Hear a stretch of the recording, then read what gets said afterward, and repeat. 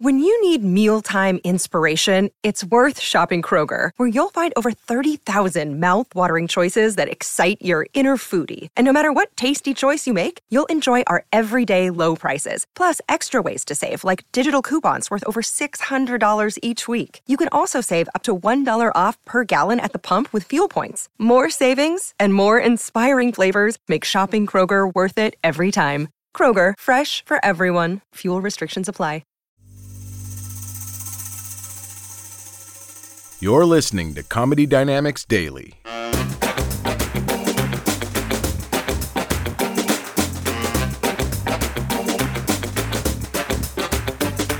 Now, when you're married for a long time and then single and then married again, because I've been married twice and divorced twice because I love patterns. But when you're married for a long time, then single, and then married again, you sort of see the sexual world in these stark snapshots. It's kind of like when you're married, you're in suspended animation, and then they wake you up, and everyone's wearing jetpacks, and you're freaked out, and they knock you out again. And an example is pubic hair, and hear me out on this.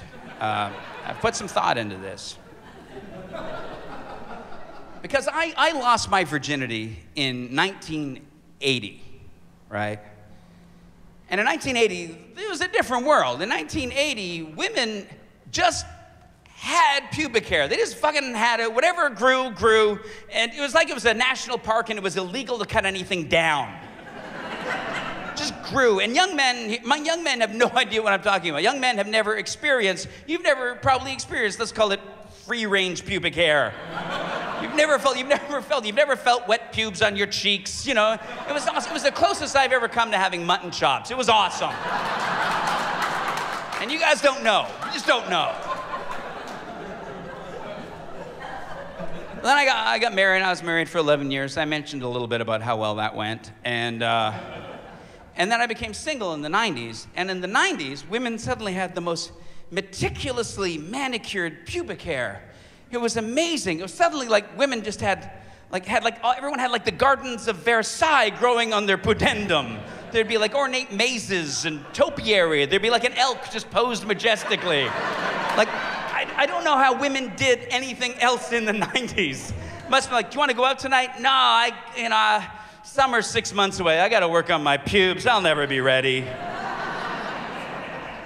And then I got married again, and I was married for 8 years, and when I became single about 4 years ago, pubic hair was just gone. It was just fucking gone. And nobody was doing anything about it. Everybody was freaking out about the bees disappearing, but no one was doing fuck all about the pubic hair. What if it's an indicator species?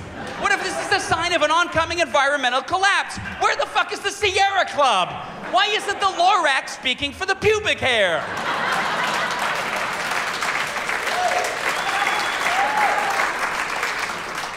And men are shaving their balls now. That's something men are doing. I'm sure there's a lot of freshly shorn balls in the room tonight. Men are shaving off their pubes.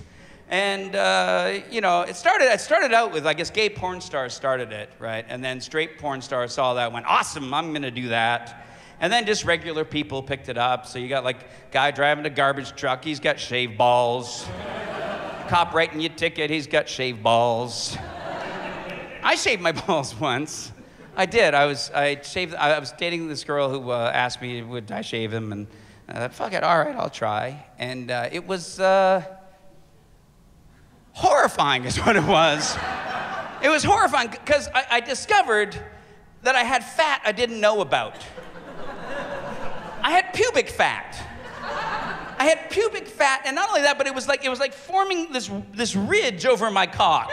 It was forming like a cave. My cock looked like it was living in a cave. My cock was like poking its head out of a fat cave, just poking its head out, going, "Are we doing anything tonight?" "No, we're doing fucking nothing tonight. This shit goes nowhere till the hair comes back. The world must not know about my fat cave cock. I'm gonna trust you on this one, cock. Don't let me down this time."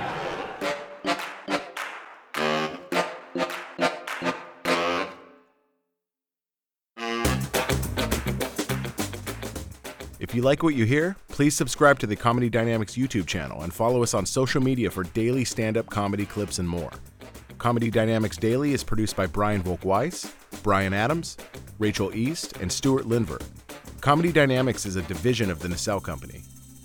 Thank you for listening.